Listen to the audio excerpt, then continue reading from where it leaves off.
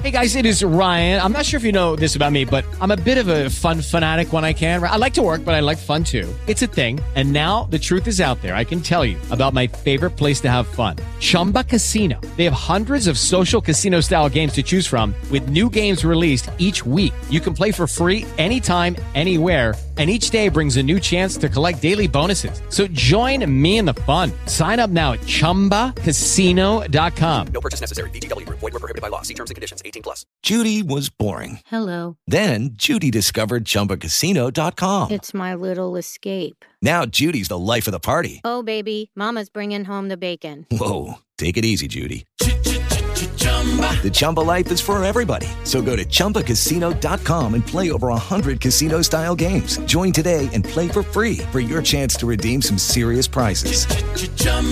ChumbaCasino.com. No purchase necessary. Void where prohibited by law. 18+. Terms and conditions apply. See website for details.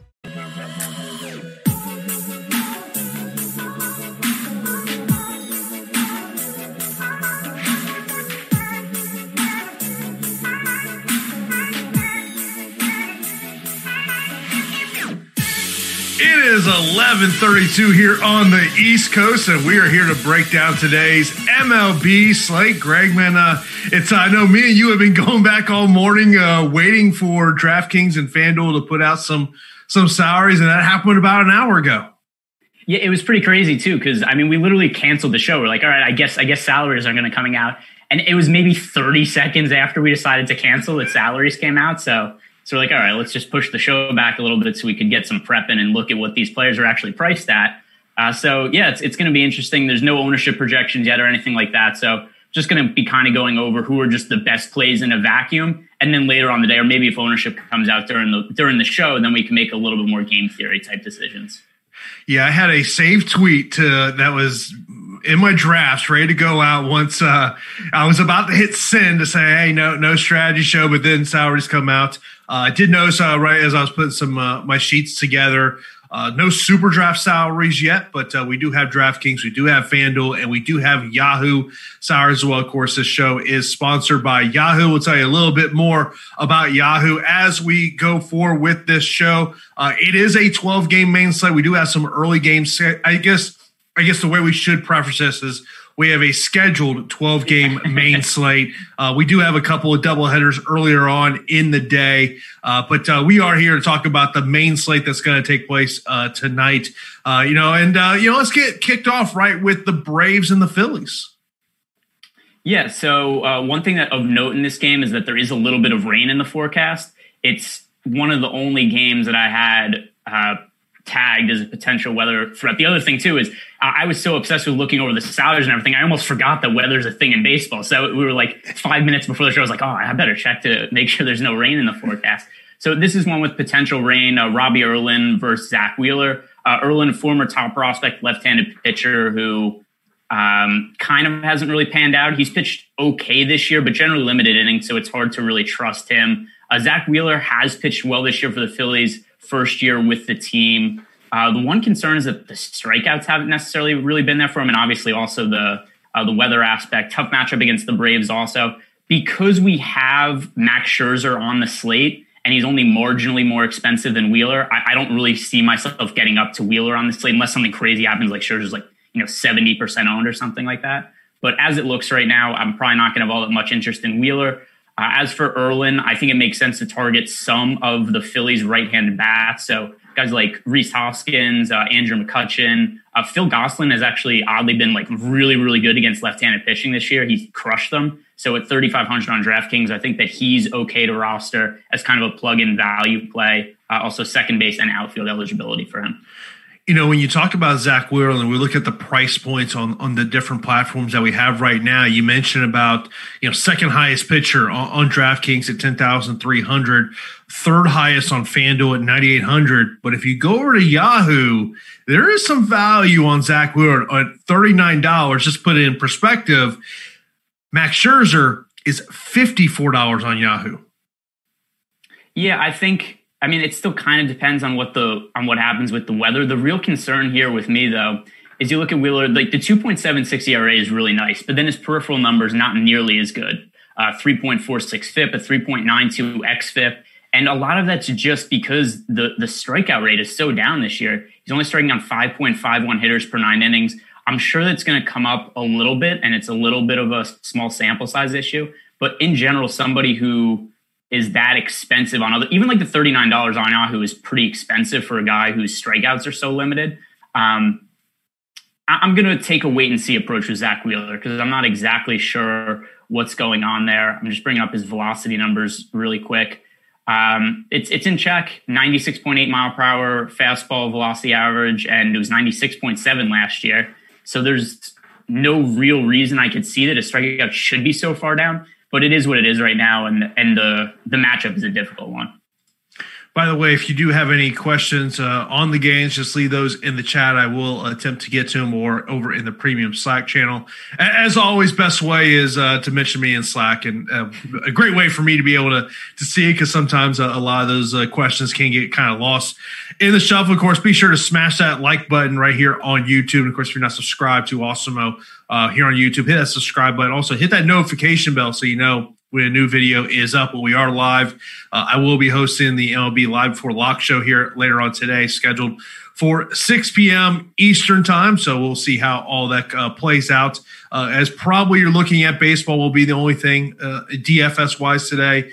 No NBA, no NHL. Look, NBA hasn't officially come out and said, tomorrow is going to be returned. That's kind of the speculation that's out there. I know having ESPN on here in the office, that was what they were talking about. NHL, we'll see if it is tomorrow with potentially 3 games there or not. So but of course we are here to talk about the MLB slate. When we look at, of course, we're talking about the Braves and the Phillies. Do you got a favorite bat on each side of this?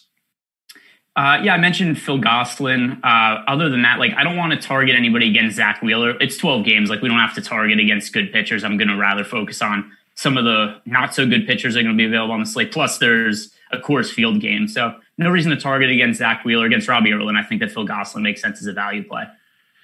Yeah, I think we're all going to be looking at that Rockies-Padres game. Yeah, for sure. Probably just going to be a matter of can you fit that roster construction, into putting those lineups in there. Let's move on to the Cubs and the Reds. This will be at 7:10 Eastern time. Kyle Hendricks going for the Cubs. Tyler Mahle going for the Reds. Yeah, so Kyle Hendricks is 9,200 on DraftKings. And he's a guy he's really odd home road splits for his career. He's always been really, really good at home and then not nearly as good on the road. Still not somebody that I'm dying to target against. Ground ball pitcher, doesn't really give up a lot of hard contact, doesn't give up a lot of home runs. So generally isn't really a blow-up prone pitcher. Also throws a ton of strikes, so he doesn't let a ton of base runner get on base against him. And that just kind of tends to limit the damage. So even if the Reds kind of get to him, it's probably unlikely they score more than 4 or 5 runs in the game. So Kyle Hendricks is never really a pitcher I'm looking to stack against. As for Tyler Mahle pitching for the Reds, he's kind of the opposite. He's a high strikeout pitcher who's also really high variance. So he's a guy who has potential to have a big fantasy game. He's also a guy who has potential to really get lit up. And if you look at his numbers for the year, he's striking out 11.57 hitters per 9 innings. He does have a 4.41 ERA. And if you look at the projection models for the rest of the season, most of them have him around that rate, mid-4s ERA going forward. So for GPPs, I think that Mahle's a guy who's going to make sense to get a little bit of exposure to, not somebody to get too much exposure to in your lineup just because the downside to him is so significant. But the upside's there too because of all the strikeouts. And then as for the Cubs, I think that they make sense also as a team to have a little bit of exposure to in terms of stacks, just because when Tyler Mahle isn't throwing strikes and when he's struggling, it could go very, very poorly for him and pretty quickly at times. I mean, if you look at him last year, he had a 21% home run to fly ball rate. The year before, 19%. So he's somebody who definitely has potential to give up home runs and only a 29% ground ball rate this year. So he's going to get balls in the air hit against him, and a lot of times those are going to go out of the ballpark also. Mention about a potential Cubs stack. Is there a particular part of the lineup you're looking at more than another part? Yeah, I think one guy who's just kind of been underpriced for a while now is Ian Happ. He's kind of had a weird career where he was a top prospect, hit really well when he first got called up, and then just out of nowhere kind of fell apart and struggled, ended up playing down in the minor leagues for about half of last season. Then he got called up towards the end of the year, hit really well, and now he's hitting again really well at the start of the year. He's hitting leadoff for the Cubs, and the price hasn't really caught up to the new role for him really across any sites. Like every once in a while, he's marginally expensive. He's 4,400 on DraftKings. Given how much of an upside I perceive there to be for the Cubs here, I think that he's worth getting exposure to. He's probably my favorite Cub here. Kyle Schwarber is also another one, kind of a home run or bust option, but not many guys in the league with more power upside than Kyle Schwarber. And anytime he's facing a righty that gives up a lot of fly balls, there's always a chance for Schwarber to hit one out. Of course, next up, we got the Rays and the Marlins. Of course, the Rays were supposed to play last night. Ryan Yarbrough was going to get the start last night. I know when I was putting together my 2-game slate last night, hell yeah, Ryan, I had to kind of go in the fancy cruncher and manipulate how much exposure I wanted Ryan Yarbrough, because he was coming up a ton in terms of the 4 pitchers. In taking on the Marlins, we're expecting a Sanchez is going to get the start for the Marlins. The Marlins haven't officially come out and said that yet.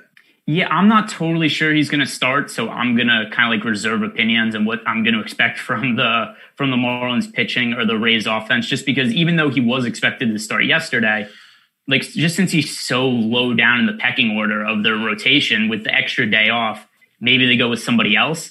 If it is him starting, I think it's a decent spot for the Rays, but I'm not necessarily sure that's going to be the case. As for Ryan Yarbrough, I don't think we need a roster him on one pitcher sites, but as an SP2 on Yahoo or as an SP2 on DraftKings at a cheap price, I think it makes a lot of sense. It's a favorable matchup against the Marlins. Yarbrough doesn't really seem to have the same pitch count restrictions that he's had in the past. I know he's worked deeper into games this year. I'm just bringing up his pitch count per game so far. It is... Yeah, he threw 97 pitches his last outing. So this isn't a situation we had to worry about in the past. To be like, hey, Ryan Yarbrough's pitching, but what are we going to get out of him in 4 or 5 innings? And we didn't even always know he was going to pitch, right? Because he was always a long reliever, but there'd be some times where they just kind of changed course. So I remember there being some slates in the past where Ryan Yarbrough would be like really chalky, or not necessarily really chalky, but like a guy was like 25% owned and would just never enter the game in DFS contests last year. We don't really have to worry about that. He's not like a glorified long reliever anymore. He's a guy who actually starts games. And given that he threw 97 pitches last start, I think he has a pretty good chance to work deep into the game in a favorable matchup. When we look at those Rays bats, low, you got to pay up major on DraftKings, 5,500, Austin Meadows, 4,900. When you look at those Rays bats, what kind of sticks out to you?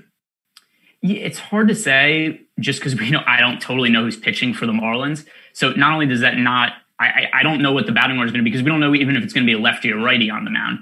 If it is a righty, Tetsugo has been hitting in the middle of the Rays order and he's really cheap. He's 2,300 on DraftKings. So that's a good value play if that ends up being the case. If it is Sanchez that ends up pitching, then I think there is some good value in the Rays lineup, like Tetsugo, Joey Wendell is reasonably priced. Ji-Man Choi's 3,500 now. Switch hitter Ji-Man Choi.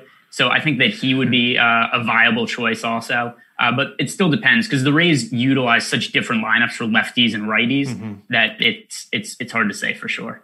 Of course, I want to let you know today's show is sponsored by Yahoo Daily Fantasy Sports. They are the most trusted name in fantasy sports. If you're not aware, they now include CSV upload and CFC edit features when we're looking to play those multiple lineups. And I mentioned Max Scherzer at $54. He is the most expensive pitcher on the day. We're going to talk about Max Scherzer here in this spot here momentarily. But when it comes to Yahoo Daily Fantasy Sports, we appreciate their sponsorship of the show.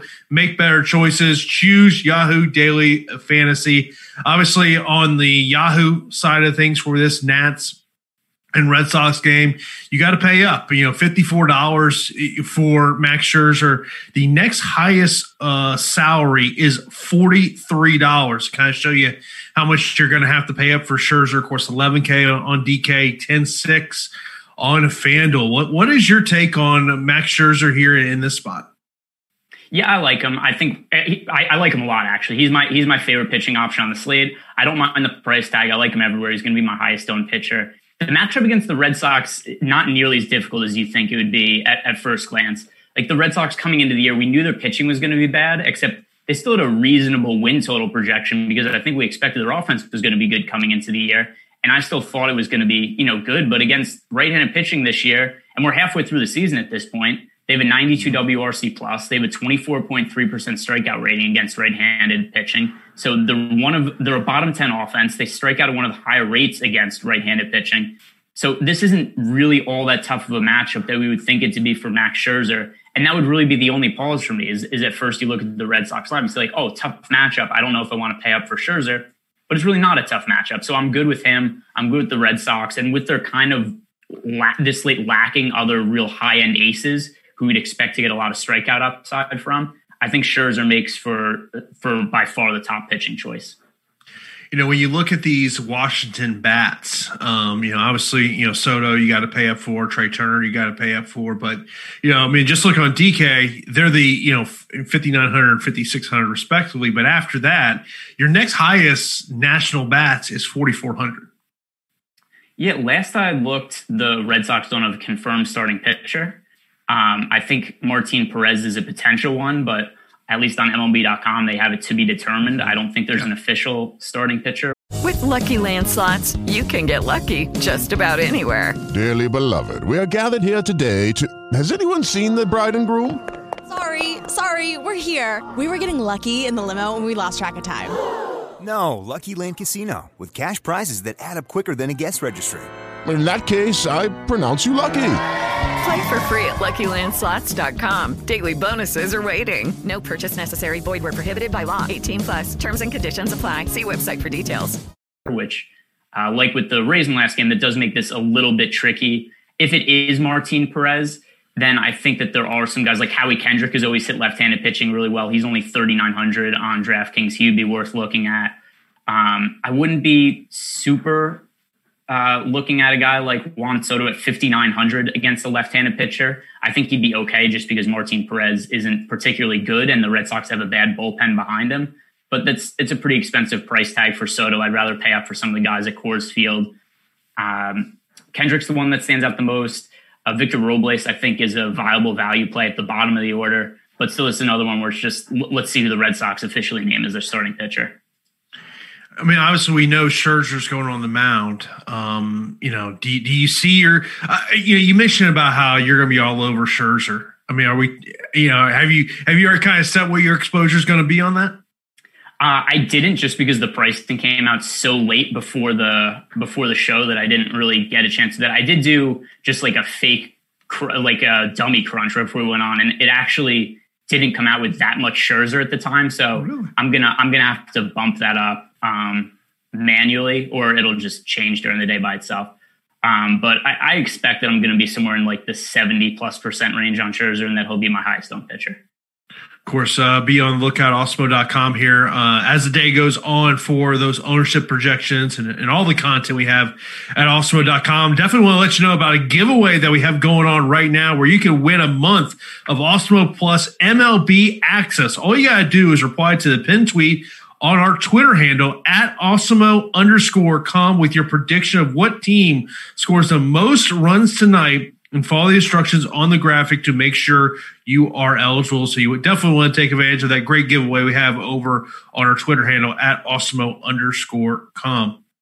Then we got one of the biggest betting favorite of the night, the Dodgers taking on the Rangers. I know someone had noted in our premium Slack account of how hot it's going to be in Texas tonight. Now is, obviously with the new stadium there with the roof, we'll see what happens. You got to imagine that retractable roof, it's going to be closed majority of the nights.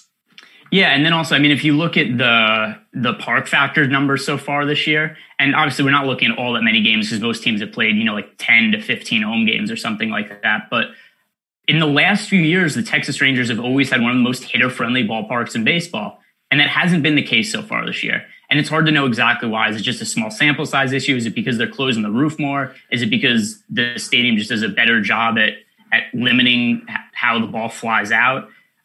Maybe that'll also just end up normalizing a little bit as the year goes on. But for now, I'm just assuming it's not nearly the same hitter's park it was in the past. I really do like Dustin May as a pitching prospect. And the Rangers have had a bad offense this year. It's been one that I like to target pitchers against. They have a 59 WRC plus against right-handed pitching. Like, that's impossibly terrible. The issue with Dustin May is just the Dodgers have been so cautious with their starting pitchers this year, whether it's May or Urias or Walker Buehler before he got hurt. they just don't let these guys work very deep into games, and that really limits the amount of upside that they could have. So I look at Dustin May on single pitcher sites, and there's not enough upside for me to roster him. And then on two pitcher sites like DraftKings, where he's 9,100, that's too expensive for me when there's like Max Scherzer on the slate that I also want to pay up for. So it's a situation where I think Dustin May is good enough where I don't want to play any Rangers bats because they suck against right-handed pitching. But then on the other side too, I don't really want to roster Dustin May because I'm concerned about his upside working deep into games with how cautious the Dodgers have been with him. Yeah, when we look at Dustin May in terms of his DK points, it's not been not been very good. No, I mean, he has gone over 80 pitches in his starts, but it just hasn't scored well. Of course, we're always looking at those Dodger bats. Does the 6,200 price on Mookie Betts concern you? Is it getting too high?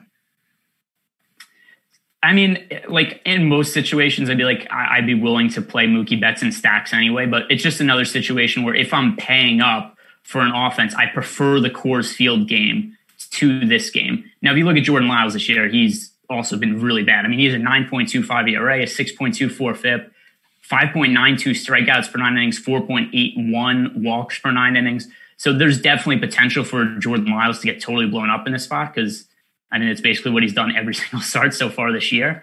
I don't mind the Dodgers as a stack. It's just a lower priority for me than the Coors Field game. The only thing that would really make me change my mind on that is if the Dodgers would be really low owned and then say like San Diego was to come out as like 20% owned as a stack or something like that. Yeah, as we do this show live right now, Jordan Lyles, we do not have a price on him. And primarily because of, heading into last night, Mike Minor was listed as the starter for today, Jordan Lyles for last night. So we're going to have to wait and kind of see how that does play out. By the way, they priced Mike Minor at 8,300 on DK, so that's something to play there. In terms of the hitters for Texas, obviously Joey Gallo is always somebody that people are going to look at because of the home run ability. But if Gallo's not your favorite bat, is there another one? No, I'm fine with just avoiding them.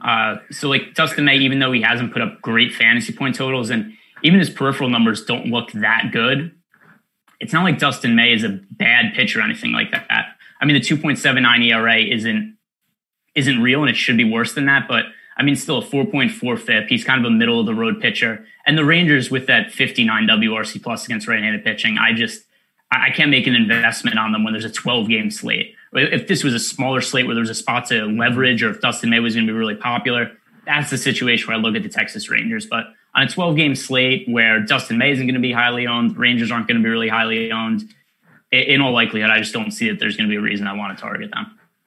Yeah, no, I totally understand where you are coming in terms of that. Next up, we have got the Royals and the White Sox. We've got Lopez going for the White Sox, or expect to be going for the White Sox, and Danny Duffy going for the Royals. Is Danny Duffy a SP2 target for you? Yeah, he has been a lot this year. He's pitching pretty well. He's another guy who, when he was younger, he was like a really solid pitcher, and then he dropped off and then kind of started to pick it up towards the end of last season. And now this year, he's been really strong. I mean, he's opened the year 3.99 ERA, 3.73 FIP. For DFS purposes, what you really like out of him is that 10.43 strikeouts per 9 innings. So even in some tough matchups, like there was a matchup, I want to say like 2 or 3 weeks ago, where the Twins were the highest owned offense on the slate going up against Danny Duffy. And Duffy just totally shut them down. He made for a really great leverage play. So you look at the price tag at 6,700. I'm not sure why his price tag isn't going up because the amount of good DFS outings he's had, and this is a really favorable matchup for him against the Royals too. Like you would think that he'd be a little bit more expensive, but he just remains too cheap based on the kind of upside he's had and how well he's pitching. So he's my favorite cheap pitching target and my top SP2 on DraftKings. Yeah, the other side with Lopez, how many pitches will he be given in this one? The MLB note, talked about, throwing 50 pitches last time, felt like it could have gone more. So, I mean, I think that's got to be kind of a little bit of a caution if you're looking for he's a second lowest price pitcher on the slate in terms of DK. But, in terms of those Chicago White Sox bat, because even someone in the chat had mentioned of loading up on the White Sox.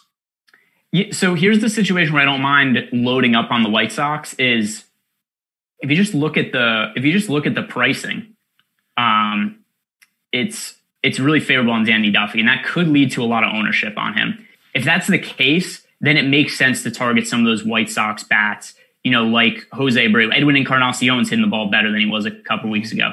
Tim Anderson hits the ball really well against left-handed pitching. So to me, it's just an ownership question. If the White Sox are low owned or if Danny Duffy's high owned, then they make for really good a leverage target, which I think could be the case. I just don't know for sure right now because we don't have that information in front of us.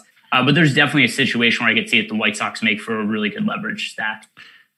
So when me and Adam did the Early Bird podcast last night, we did not have salary. So we were kind of talking just in generalities more than anything else about the games. But the one pitcher we had talked about of a potential value play in a good spot is Corbin Burns for the Brewers going up against the dreadful Pittsburgh offense, I guess is one way to put it. Yeah. And his pricing came out on DK's 8,100, 7,200 on FanDuel, and $32. No, $36 on Yahoo. So when I'm looking to save a little salary on a pitcher, Corbin Burns might be someone I'm looking at. Yeah, you know what? Looking at the pitching matchups, Corbin Burns, I would have expected him to be cheaper than what the price actually is, but I still don't mind what the salary is on him. Because if you look at his numbers this year, it's pretty solid. 3.42 ERA, a 2.96 FIP, 12.3 strikeouts per 9 innings. The walks are always going to be a little bit of concern, but still there's the strikeout upside there and just the fact that he's pitched reasonably well. And like you mentioned, the matchup too. I mean, the Pirates have a 55 WRC plus against right-handed pitching. So we talked about how bad the Rangers are against righties. The only team worse than them in the league is the Pittsburgh Pirates. 55 WRC plus for them, a 24.8% strikeout rate against right-handed pitching. That is, 7th or 8th. So you look at Corbin Burns, that's the one thing he does really well is he generates swing and misses. He has really good stuff. Sometimes he doesn't know where the ball is going out of his hand, which is why the walks are high. But against a team that strikes out as much as the Pirates and also have a really weak offense as a whole. And they don't walk all that much. They only have a 7.3% walk rate as a team. So I think that all plays into Corbin Burns' hands. If his one issue is going to be maybe the command, but he's facing a team that strikes out a lot and doesn't walk all that much, then I think it stands to reason that he's probably a little less prone to control issues against the Pirates. All right, let me just bring this point up to you. How do you not stack the Brewers? So going up against Derek Holland, I don't know that there's a way that you don't stack him. The other thing, it's all because Derek Holland's on the mound. Yeah, for sure. And the other thing too, they're not that expensive, right? Like you would expect going up against Derek Holland at home, Pitchers Park in Milwaukee. Hitters Park in Milwaukee. You would think, well, the Brewers have to be pretty priced up for this. And then you look at the salaries, and it's like Jed Jerko's $4,000. Obviously, Al Garcia, who's always hit lefties really well, he's $3,900. And then you've got Justin Smoke as $3,500. So you can make a stack of them for not all that much salary. And I haven't really gone through and looked at how all the salaries totally match up, but I would imagine that you make a Brewer stack with like Corbin Burns as Max Scherzer as your starting pitchers, and it's probably not too hard to fit those guys in together.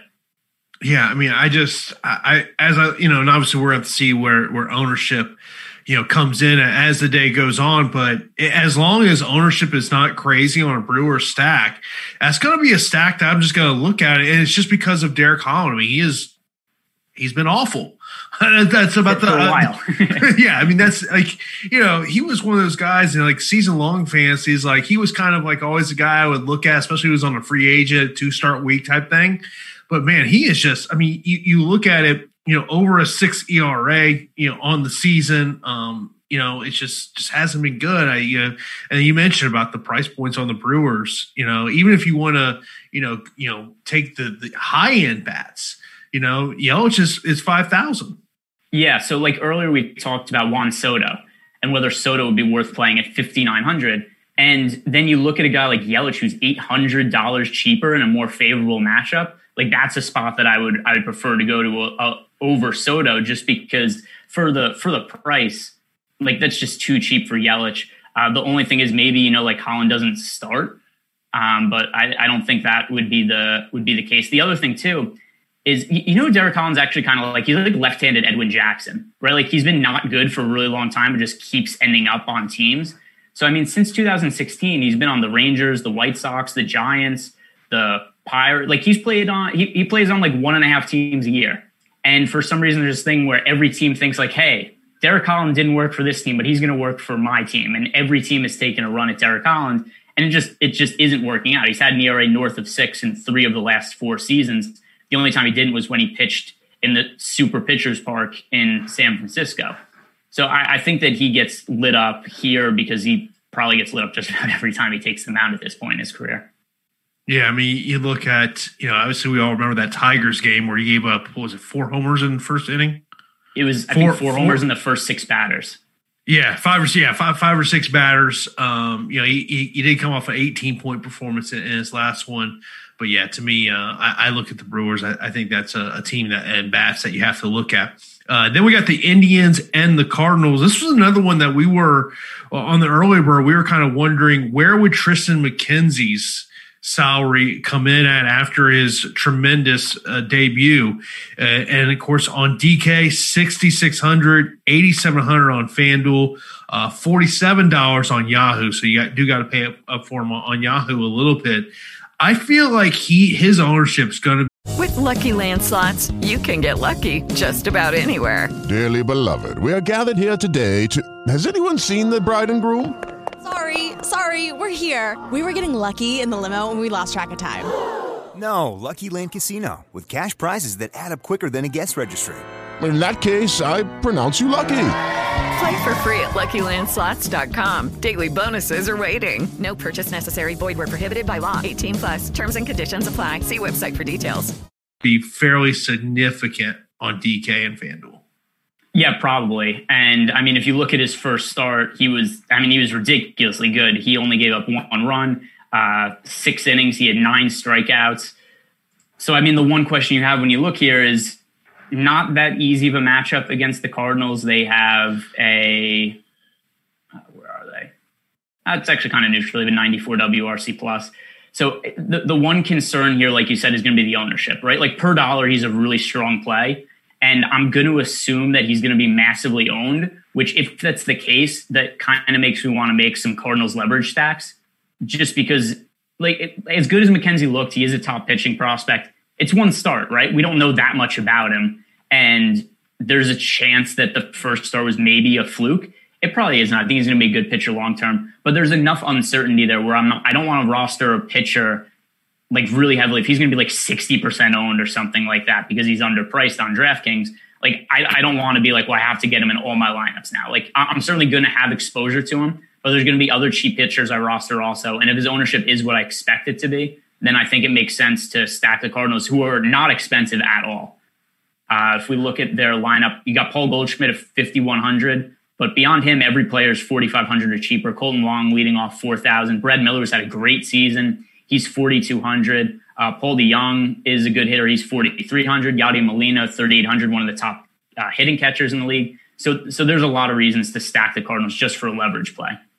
What about stacking the Indians? I'm less interested in stacking the Indians just because Ponce de Leon, who's expected to start for the Cardinals tonight, is a decent pitcher, and the pricing is just way out of hand on the Cardinals.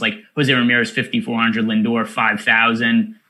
You have to get down the lineup to find some cheaper hitters, like Tyler Nyquin's $2,500. But the issue with some of those cheaper bats at the end of the Indians lineup, they usually only get 1 or 2 plate appearances because once the starting pitcher comes out, they pinch hit, right? So if a left-handed pitcher comes in to face Nyquin, they go to Jordan Luplow off the bench. So that just makes it really hard for me to trust any of those cheaper bats at the end of the Indians lineup. Unless it's a spot that's really good for the Indians where I just want to plug them into a stack because I'm expecting them to come up, once or twice in a position with runners on in scoring position, then it makes sense. But in a spot where I think that Tyler Nyquin's pretty likely to get pinch hit for at some point during the game, it's tough for me to trust some of those cheaper hitters. No, I completely understand where you're coming from. It's the McKenzie ownership's going to be interesting. Is it is it closer to 60% as opposed to 50%? You know, and what becomes a point that it concerns you, even though it is obviously a potential value play if he can go out there. I mean, you know, I'm not saying he's going to get 10 strikeouts like he did in his debut, but also let's say he gets 6 or 7. So here's what I'll say. And if you're playing cash games, you roster McKenzie as your SP2. If you're playing GPPs, I think you could spread a little bit and go with other cheaper starting pitchers to match with Scherzer. Because I assume that the chalk lineup construction on the slate is Scherzer, McKenzie, and Coors Field. That's how I think most people are going to look at the slate and build their lineups.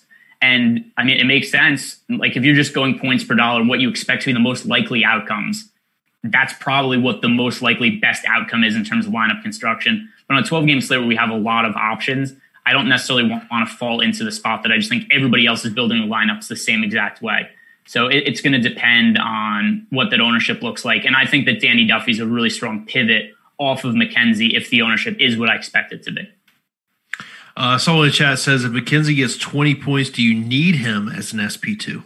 Yeah, probably. You've mentioned a couple of times about this game at Coors Field. We've made our way to this game between the Padres and the Rockies. I will tell you this, just from a baseball aspect, I just want to turn on the Padres game just to see what Fernando Tatis might do. Yeah, I mean, I want to see him walk out to some crazy music that's going to trigger everybody. You know, like I want to see him come out to Cry Me a River by Justin Timberlake. I want him to swing on 3-0 pitches with a 10-run lead in the 8th inning so that everybody starts crying after the game's over. There's a lot of upside here. Obviously, it's a Coors Field game. The total for this game is set at 12 runs. Kyle Freeland has bounced back this year. He was actually pretty good 2 years ago, sucked last year, and has looked pretty good this year. But his pitching profile is just not good for Coors Field. Like a guy who gives up a lot of contact is generally, it's just not a long-term sustainable thing at Coors Field where I'd be like, oh, this is a guy who I think could have success as a guy who strikes out 5 hitters per 9 innings. Because if you're giving up contact at Coors Field and the ball is getting put in play, more often than not, it's going to lead to extra base hits. It's going to lead to home runs. So Kyle Freeland, to me, I think is a pretty good pitcher to pick on despite some of the success he's had early in the season. And then kind of the same thing goes for Zach Davies on the other side of the game with the Padres, where he's the guy who also is a pitch-to-contact pitcher, doesn't really walk guys, doesn't get strikeouts either. And it's just hard to imagine that's a really good pitcher profile for Coors Field. If the ball gets put in play, it's going to lead to runs.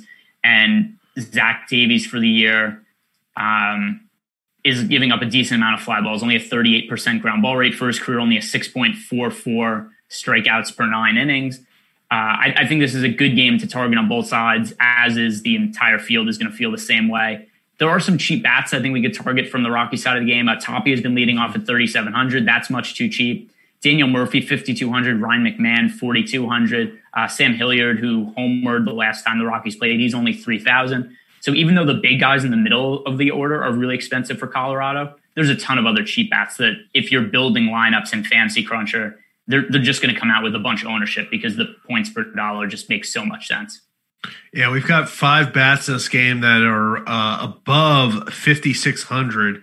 That's Arenado, Story, Machado, Blackman, and of course Tatis Jr. Yeah, it's just going to be a matter of what does the final lineups look like, and then also what does the ownership look like in this game. The other players to consider from the Padres side of the game, the expensive bats all make sense. I think everybody's going to want to pay up for Machado. Everybody's going to want to pay up for Tatis. Machado's been on fire lately, and I'm sure everybody's aware of it. Outside of him, Will Myers has hit left-handed pitching pretty well for most of his career. Only 4,100 for him. That makes a lot of sense. If you move down the order, Ty France is 3,900. He's somebody who we have seen with a lot of power upside at times. If I remember correctly, actually, I think there was a game at Coors Field like 3 years ago where he hit like 3 home runs, batting 8th at like 1% ownership. And I remember him being like a really crazy play. Not saying I expect that or anything, but there's power upside there for him against left-handed pitching, hitting at the bottom of the lineup at a cheap price. So there are the expensive bats make sense, but don't overlook some of the cheaper guys. Yeah, when you mentioned about Machado and the streak that he has been on, if you go back to August the 18th, that was his lowest scoring DK points. That was 10. Since then, he has scored 25, 18, 14, 19, 21, 21, 37, and 14. And now he's in Coors Field. Yeah, it's probably going to be I would expect a good day from him. It's funny too because for a while everybody was saying Fernando Tatis is going to be MVP this year. He might not even be the MVP on his team by the time the season's over at the rate Machado is going. So I haven't seen like updated MVP odds, but I would assume National League MVP the odds Tatis and Machado are probably both in the top 5. Oh, no question about that. Of course, you hear us talking about, we're looking at ownerships, top stack tools, things along those lines. If you want to get access to those tools, go to awesemo.com/join and get an Awesemo Plus MLB weekly pass for $15.95. This gives you full access to our leading player projections, ownership projections, and the top pitchers tool, and so much more. Get your pass today. All you got to do is go to awesemo.com/join and sign up for an MLB weekly pass for $15.95. So be sure to check that out right now over there at awesemo.com. Next up, we got the A's and the Astros. Bassett going for the A's and McCullers going for the Astros. Yeah, so McCullers kind of in a weird spot because there's been some slates where I've targeted him and he's done well, but in hindsight, I feel like it was pretty lucky to get away with some decent fantasy point outings from him because he doesn't look all the way back from Tommy John surgery last year. It's not that he's been terrible. He's just not quite the same pitcher he was before. The velocity is a little bit down. The walks are a little bit up versus career average, except he's always been a guy who's struggled with his command at times.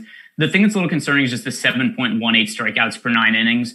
So if you look at his current price point and also a tough matchup against the Oakland A's, I don't really think this is a slate we want to target McCullers, but at the same time, I still think the McCullers is decent enough where I don't want to stack Oakland against him. So it's kind of a spot where both sides, I'm not really going to be on it.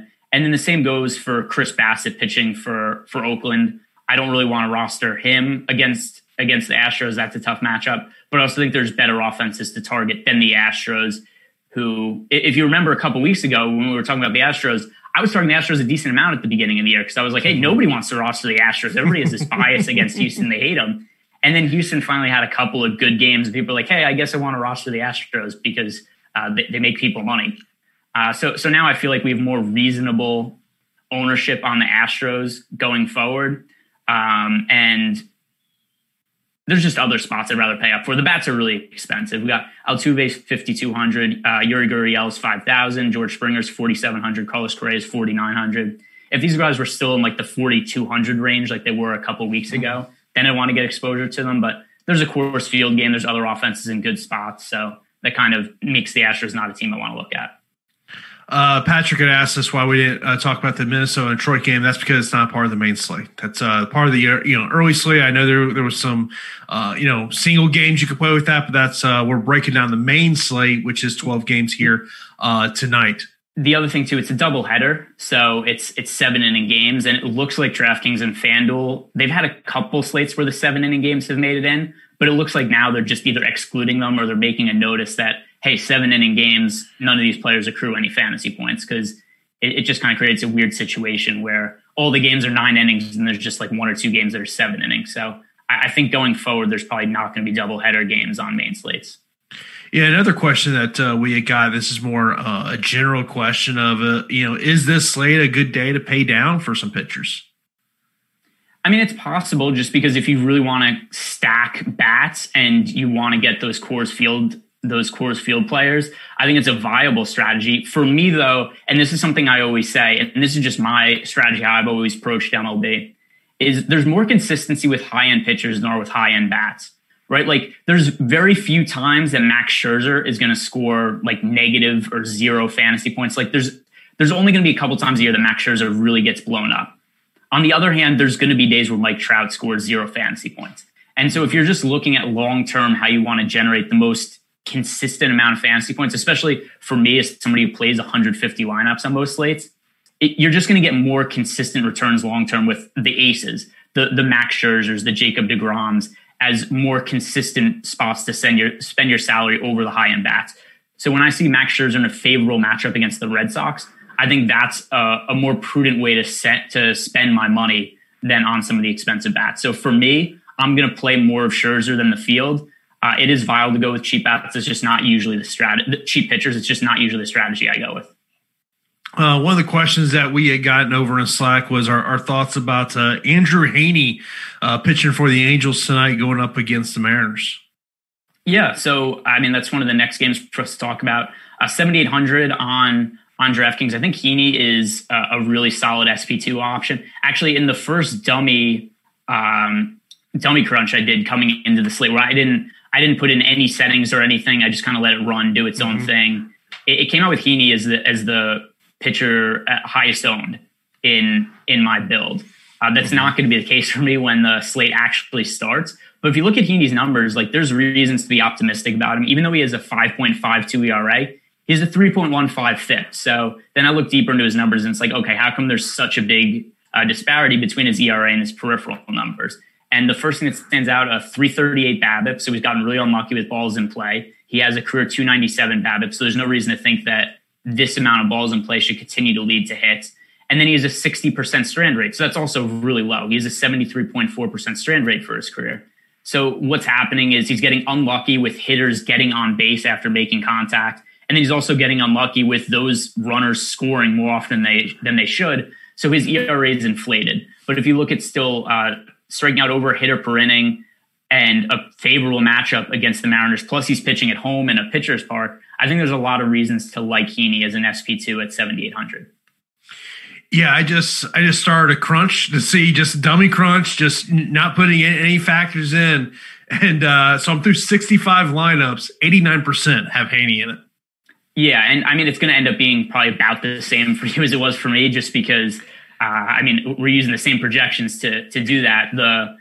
They might have updated a little bit since then, so that could lead it to be a little bit different. But still, I mean, Heaney came out as the highest owned pitcher in that crunch I did. Like I said, Scherzer is going to end up being my highest owned pitcher, but Heaney's definitely going to be my player pool, and he's going to be somebody I want to get a decent amount of exposure to. Yeah, just kind of looking at what it's just from a pitching aspect brought out. 1% Derek Holland. Yeah, that's too much. Yeah, I mean, that's where, it's right now it's come up Heaney, a guy we're going to talk about here in a moment in the final game, Zach Gallen at 83%. Then it's Tyler Anderson. We'll talk about Anderson there. And then it's Holland and Burns. Now it's got Holland and 2%. Like that's where I'm going to go in fantasy cruncher, say 0%. Yeah. I want no exposure to Derek Holland. But, in terms of anything on the Seattle bat wise in that game interest you? No, they kind of got off to a decent start, but they've kind of been more what we expect from them now in recent games. They have against left-handed pitching for the season, 70 WRC plus, that's near the bottom of the league. Also a 27.3% strikeout rate. So that's the third most strikeouts against left-handed pitching of any team in the league. So all that you put together, you look at Andrew Heaney, reduced price tag. There's a lot of reasons to think that he's been unlucky so far this year. And then with a struggling Mariners offense, I think everything kind of aligns for a good game from Heaney, and I have no interest in any of those Mariners guys. We mentioned about Zach Gallen, third highest priced pitcher on DraftKings. He's one of these guys I wonder if he's going to be the pivot for some people who elect to go against putting Scherzer in their lineup. Yeah, I don't mind it. I mean, because Gallen's pitched, he's pitched well this year. He has a 2.25 ERA. He has been a little bit lucky to have that kind of ERA because kind of the opposite of Andrew Heaney with his strikeouts and left on base rate. 253 BABIP for Gallen and a 93.8% strand rate. So anybody who gets on base on Gallen, they haven't scored so far this year. That's not going to be sustainable long term. If you look at the projection models for him, like Zips has him at a 3.74 ERA for the rest of the season. That's solid. It's not really in line with what he's doing right now. I think that's probably what we expect from Gallen going forward, is an ERA in like the mid to high 3 range. In a matchup against the San Francisco Giants, it's favorable. 9,700, the price tag is decent. I think he's worth getting exposure to. I prefer Scherzer though, if comparing the two. In terms of the bats in this game, what's your favorite bat on each side? Yeah, so I don't have any interest in the Giants side of the game. It's just too tough a matchup, too many other guys to roster. If you look at Tyler Anderson, though, he's another guy who's been really lucky to have an ERA as low as what he has. He at 6,400 on DraftKings. Maybe people will look at Tyler Anderson with a 3.45 ERA and think like, oh, that's a guy I want exposure to. But you look at his peripheral numbers: 4.72 FIP, 5.67 xFIP. The walk rate is fairly high, and it's just another situation of good BABIP luck. He is a 239 BABIP so far this year compared to last year, a 391 BABIP. Neither one of those are realistic. The real result should be somewhere in between those two numbers. But I think he makes for a fairly decent pitcher to target. Let's see. Tim LoCastro has been leading off for the Diamondbacks in a lot of games against left-handed pitching. He's only 3,000 on DraftKings. He makes for a decent value play. Christian Walker's always hit left-handed pitching really well. He's $3,900 on DraftKings. He would make for a decent guy to target. There's no one guy that I look at here that I think is really like a terrific play. But these are some guys that I think are worth exposure to. Of course, if you do have any questions here, last 5 to 10-ish minutes left here in the show, we'll definitely get to those questions. You can leave them right here on YouTube, or you can put them in the premium Slack account. We'll get to all those questions as we go on here. I guess let's mention about some of the top stacks. So, obviously we're going to see how ownership kind of plays out, but what are some top stacks that you're personally looking at? Yeah, so one that we mentioned before, and actually it's kind of nice that I'm looking at my dummy build right now, and it actually came out as the highest owned stack for me. The Milwaukee Brewers going up against our friend Derek Holland. They ended up being higher owned than any other stack in the initial build I did. And I also think looking at the pricing for me, where I say I'm always going to prioritize the high-end pitchers over the high-end batters. So that's going to lead me to probably be underweight to the Coors Field game, even though I think it's a good one to target. If I want to get Scherzer in my lineup, if I want to get exposure to guys like Zach Gallen, I'm probably going to have less stacks of the Padres and the Rockies than the field. And the Brewers are a team that just stands out as a really favorable matchup against Derek Holland, reasonable price tags, and then also they let me fit in lineups with Scherzer, with Gallen, and then maybe fitting in one of the cheaper starting pitchers. So I think that's the team I'm probably going to end up having the most exposure to. 3-run shot says no love for Mike Minor. Well, the reason there's probably no love for Mike Minor is we're expecting Jordan Lyles, who was supposed to start last night, gets to start tonight. Yeah, and let me look to see on the MLB website who they have as the pitcher now. Right now they have Minor listed as a starter, but you would have to imagine that you would go with what you were going to go with last night tonight. Yeah, so if it's Lyles, I definitely don't have interest in him. Even if it's Minor going up against the Dodgers, I don't have interest in him. It's just a really tough matchup. It's not like Minor's so cheap. Like if Minor was like 6,800 or something like that, then I think you consider him. But at not that cheap of a price tag with other cheap pitchers that I think are worth rostering, and going up against just such a tough Dodgers offense. The Dodgers against left-handed pitching have kind of middle of the road WRC plus this year. But if I remember correctly, last year I think they finished first or second in the league against left-handed pitching in WRC plus. Like they're going to be good against lefties going forward. It just the price tag in the matchup isn't right for me to like Mike Minor. Yeah, we'll tell you when I did my dummy crunch on DraftKings, a lot of Dodgers coming up. Let's see. Who are some of the individual hitters? Although I think that might be assuming that Jordan Lyles is the starter. Yeah. So like Mookie Betts is coming up a lot. I just started a general one on FanDuel to see what pops up, and getting a lot of bets: Turner, Muncy, and Bellinger. And obviously that's going to be, you're going to have to pay up. And I think that's on the FanDuel side of this equation when you're building your lineups with, that one pitcher spot of, are you paying up for Scherzer, or are you looking to maybe try to, grab someone in the 8,000 range to get some of the bats that you may want in your lineup? Yeah, I think, where's the 8,000 range? Not necessarily the 8,000 range. I mean, I guess it would be in the range, but the guy who I like the most around that price point is Andrew Heaney at 7,800. And then if we go a little lower, there was Danny Duffy at 6,700. There was Tristan McKenzie at 6,600. The other thing also is I'm looking at, we do have Mike Minor in the player pool now and not Jordan Lyles. But Mike Minor at 8,300 price tag, he's projected to be the second lowest scoring starting pitcher on the entire slate. So if you look at him at the 8,300 price tag, that just makes him so difficult to target for a guy who's only projected to score like fantasy points. He's not somebody that will be in my player pool if he's starting. Yeah, I mean, just looking at DraftKings, when we're talking about the pitchers who are priced under 8K. So, I mean, you mentioned about, Haney at 7,800. We talked a little bit about Ryan Yarbrough a little earlier at 7,000, maybe a Danny Duffy at 6,700. McKenzie probably going to have really high ownership at 6,600. I could see a lot of people potentially putting him SP2 and then teaming him up with Scherzer. Yeah, for sure. It all comes down to what does ownership look like? Yeah, I mean, I'm looking at, and the other guy who we didn't mention there is we like Corbin Burns also going up against the Pirates. He makes sense. So if I had to really say what my priority pitchers are in each price range, at the high end, it would be Scherzer. In the mid range, it's Heaney. And then on the cheap end, it's going to be either Danny Duffy or Tristan McKenzie for me, depending on what ownership looks like. In cash games, I think you just go with McKenzie because everybody's going to roster him anyway. Right. So if he's a good value and he's going to be like 70% owned in cash games, then you just want to have him in there and go with the field.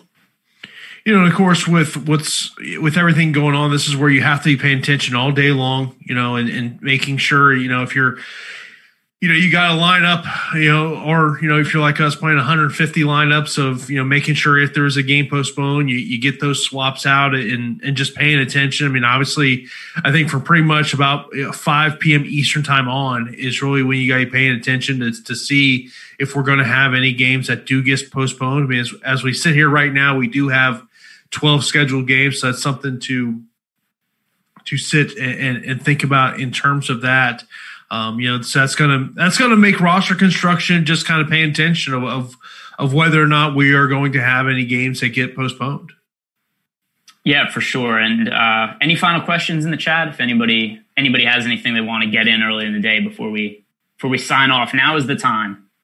Of course, definitely want to mention that we do have a giveaway going on over on our Twitter account at Awesemo_com, where you can win a month of Awesemo Plus MLB access. Just reply to the pinned tweet that we have with your prediction of which team scores the most runs tonight and follow the instructions on the graphic to make sure that you are eligible. Also, be sure to check out our sponsor, Yahoo Daily Fantasy Sports, as they now do offer CSV upload and CSV edit features. When you're looking to play those multiple lines, make better choices, choose Yahoo Daily Fantasy. Also should note, Live Before Lock will be today at 6 p.m. Eastern Time.